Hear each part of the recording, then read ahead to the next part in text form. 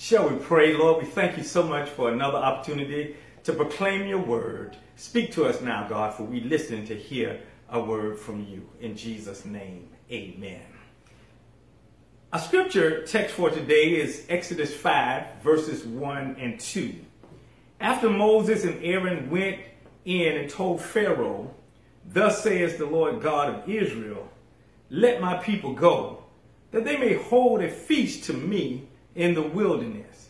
And Pharaoh said, "Who is the Lord that I should obey his voice to let Israel go?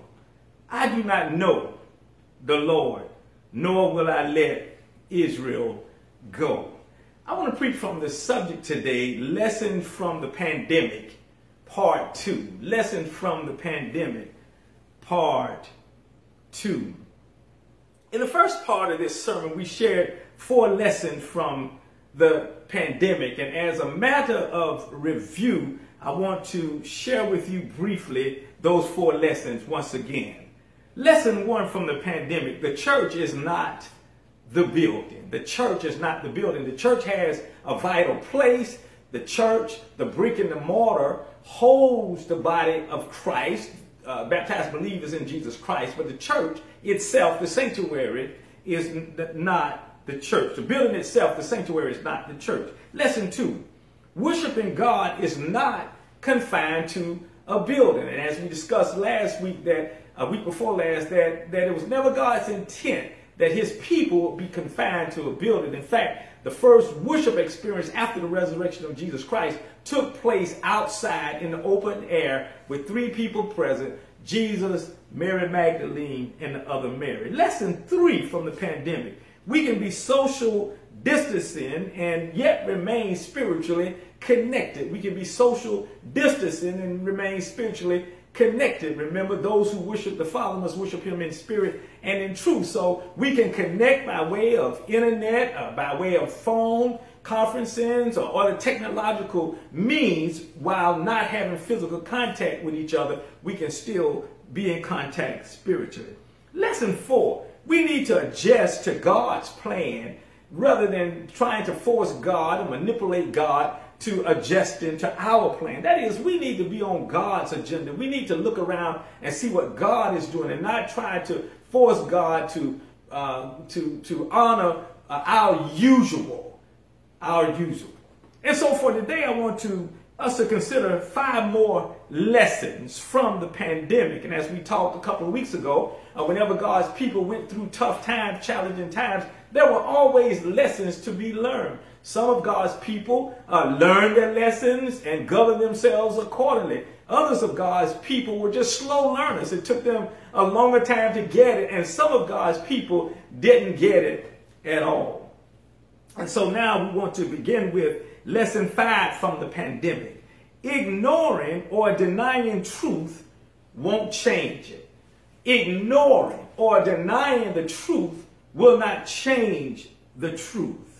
For example, ignoring the gospel of Jesus Christ, ignoring the gospel, the truth that Jesus suffered and bled and died on the cross to save sinners from our sins. That's the truth. That's biblical truth. Denying or trying to ignore that he was buried in a barred tomb and that he rose on the 3rd day, Sunday morning, with all power in his hand. Trying to ignore that or trying to denying that does not make it any less true. And so again, ignoring or denying truth won't change the truth. The truth is, God is up to something during this season of pandemic. We are experiencing a disruption of life like never before. The number of COVID cases and COVID-related deaths are constantly climbing. And to be sure, we are hearing report after report that those in the healthcare field are grossly overworked, and many of them are becoming frustrated and even discouraged as hospitals are overrun with patients. Another interesting point about this season is that responsible educators, those who love children, those who are concerned for the safety of their family, of their students and the staff, as well as themselves, even as controversy continues over mass mandates, they are having a challenging time. Yet there are those who ignore or deny the crisis of the pandemic, believing somehow that by ignoring or denying the facts will somehow change the truth. Well, in Exodus chapter 5, Moses, the man of God, along with his brother Aaron, went to Pharaoh, king of Egypt, with a message from God. The message, according to verse 1 of the text, is this: "Thus says the Lord God of Israel, let my people go that they may hold a feast to me in the wilderness." Pharaoh's response to Moses and Aaron in verse 2 was this: "Who is the Lord that I should obey his voice to let Israel go? I don't know the Lord, nor will I let Israel go."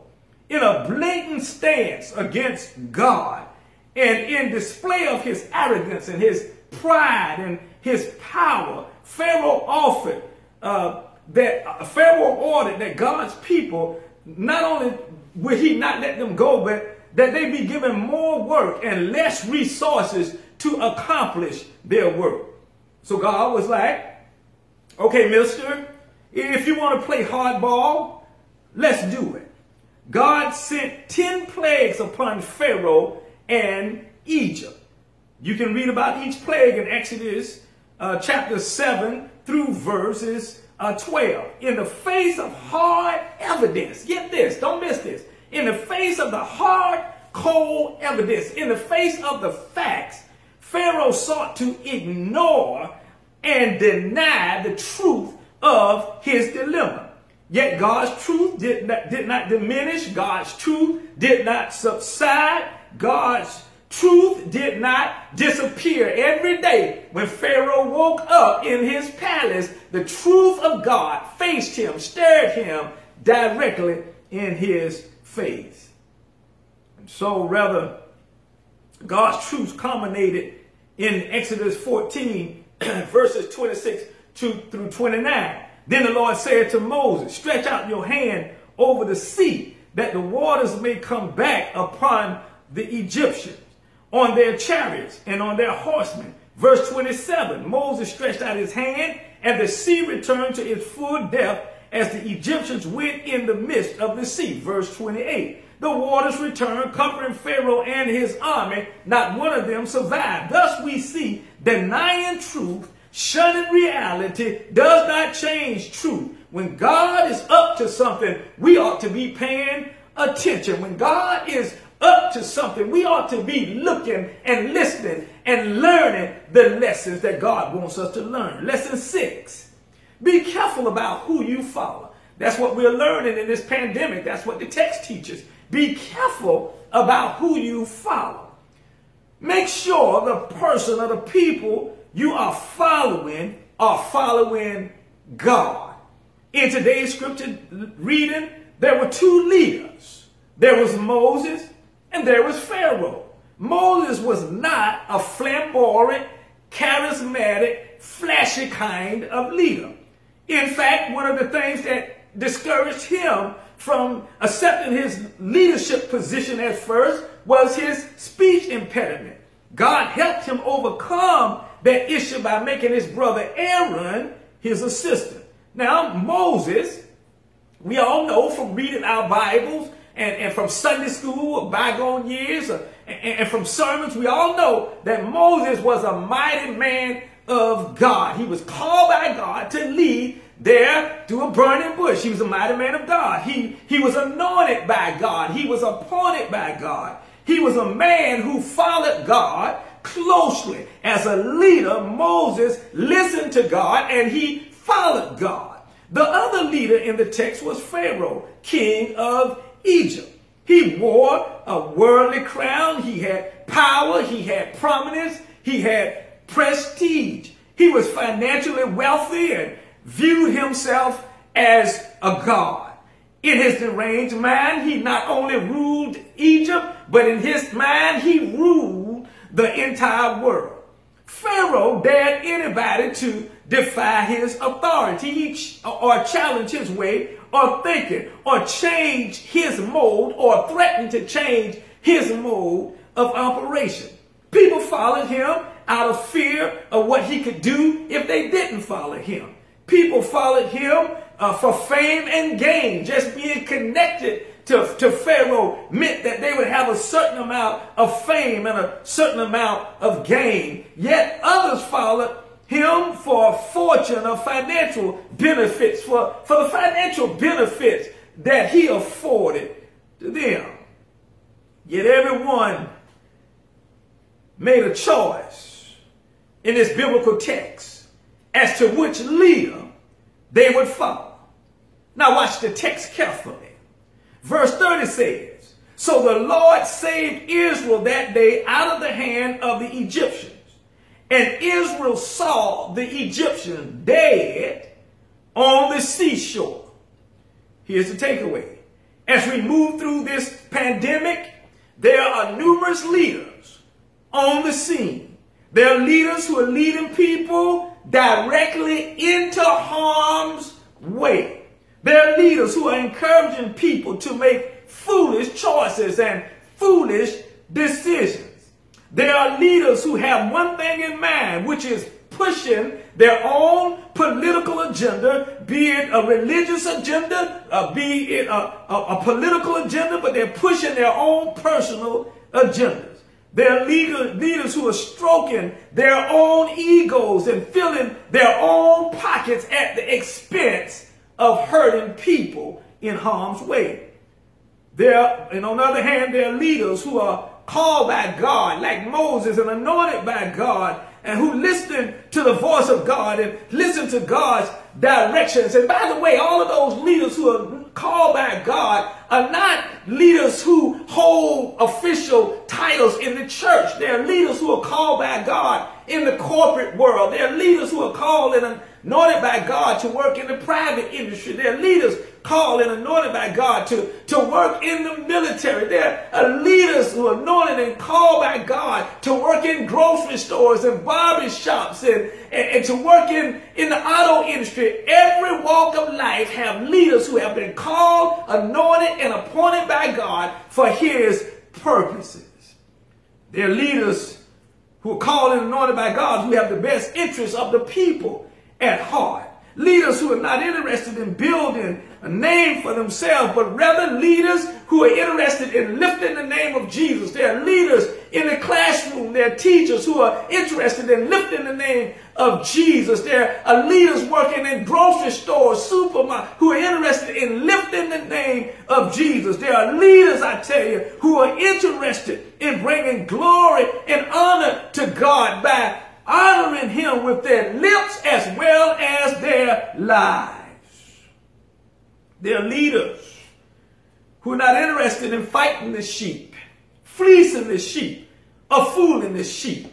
And as believers in the Lord Jesus Christ, you must make a decision as to who you will follow, whom you will follow. One road leads to life and life more abundantly, while the other road might look glitzy and glamorous for a while, but ends in danger, desolation, and even disaster. There are leaders that will lead in every direction. And during these days of pandemic, I submit to you that God is encouraging his people to choose whom you will follow. Choose leaders who follow God. Choose leaders who honor Christ. Lesson 7 from the pandemic is recognize the great work of God.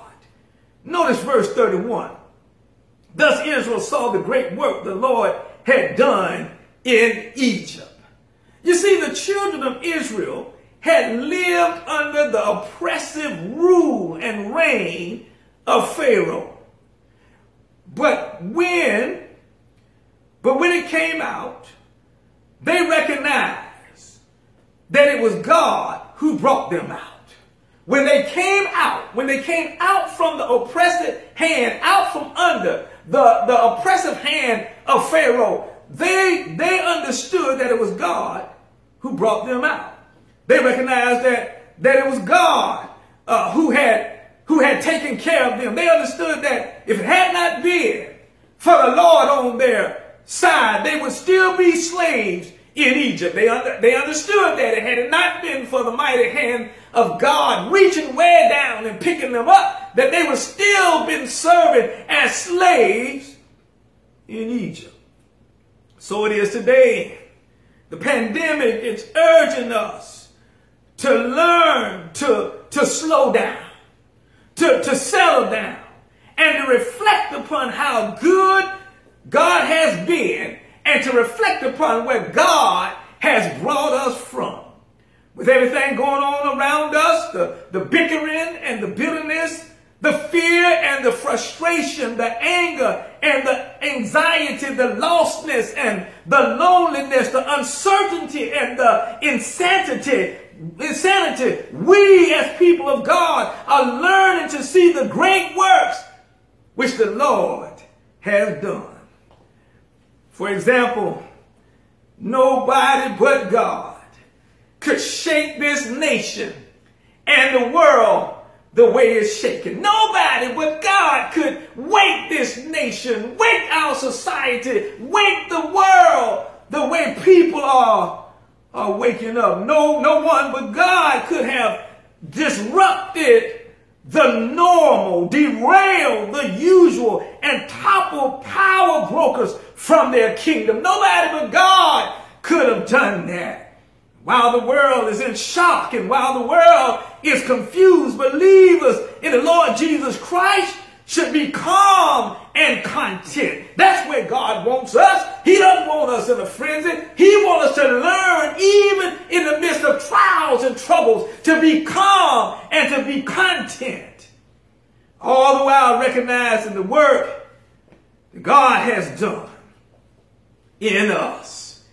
Even during this pandemic, God is doing a work in us. God is doing a work in his people. For example, God is building up our faith. God is strengthening our resolve to trust him more. God has brought us closer together than ever before as we go through these turbulent times. And God is giving us his peace. He wants us to learn that. And God is giving us his provisions. He wants us to understand that. And God, during this pandemic, is giving us his perspective. He wants us to grasp that. And God is giving us power to overcome obstacles, climb up mountains, tread through the valleys. God is giving us prosperity. Can I tell you, he's putting food on the table. He's putting a roof over our head, and he's blessing us even as we go through these days of uncertainty. Lesson 8. God wants his people to fear and believe in him. God wants us to learn as we go through this pandemic to fear him and to believe in him, to put our trust in him. Verse 13b states, so the people feared the Lord and believed the Lord and his servant Moses. The Hebrew word in the text for fear has a twofold meaning. First, to fear means to have a deep and abiding reverence for God. That's what it meant that the people learned through that experience to have a deeper respect for God, more of a reverence for God.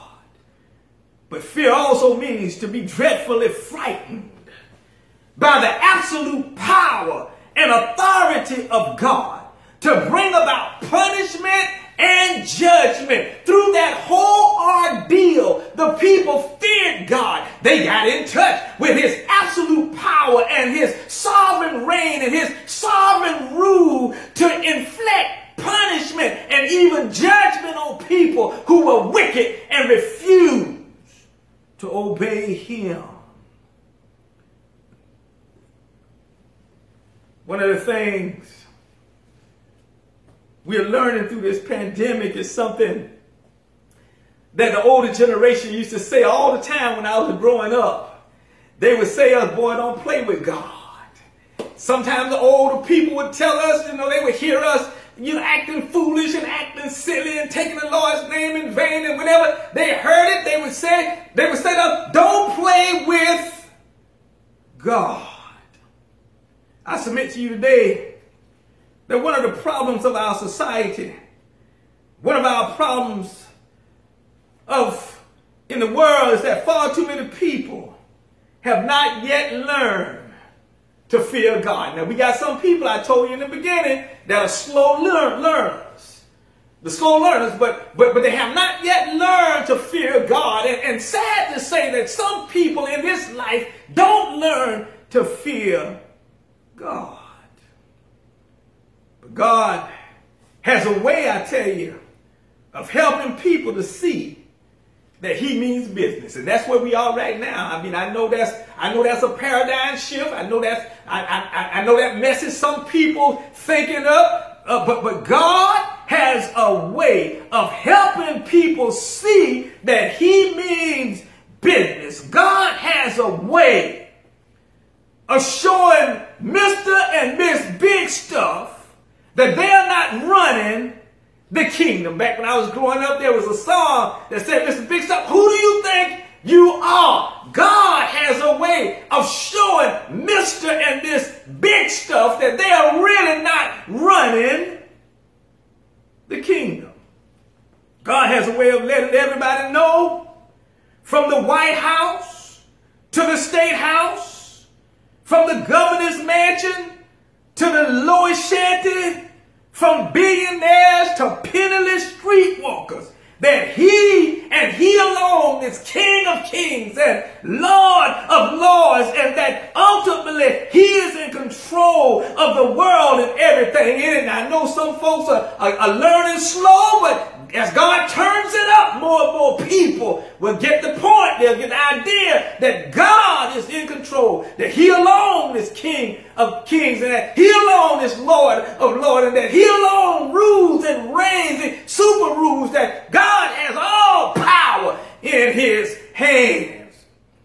Imagine all the people, that the people of God had witnessed during their season of pandemic.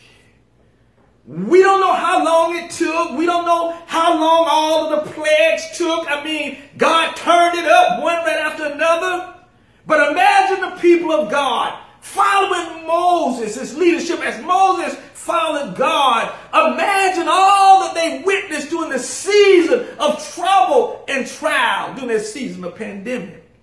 We don't know how long it took, but we know people witnessed the awesome power of God. They witnessed God sending plague after plague, a pandemic after pandemic. They witnessed the diabolical, defiant, devious, devilish attitude of Pharaoh. But they also witnessed how Moses quarantined them in Exodus 12, 21, 23. You need to go back and read that how Moses quarantined the people and told them to put the blood of the Passover lamb on the sides of the doorposts of their houses, so that when the Lord passed over their house at midnight, when he struck all the firstborn of Egypt, he would pass over them. They witnessed how God opened the Red Sea and allowed his people to cross over on dry ground, but they also witnessed how God brought Pharaoh, the ruthless and the reckless and the relentless tyrant, down. They watched the Egyptians fleeing into the sea and the sea waters consuming Pharaoh and his army. They watched with wide-eyed and open mouths as the bodies of dead Egyptians piled up on the seashore. No doubt about it, the whole experience struck reverential fear and dreadful fright in the hearts and the minds of God's people. Therefore, the people feared and believed God and his servant Moses.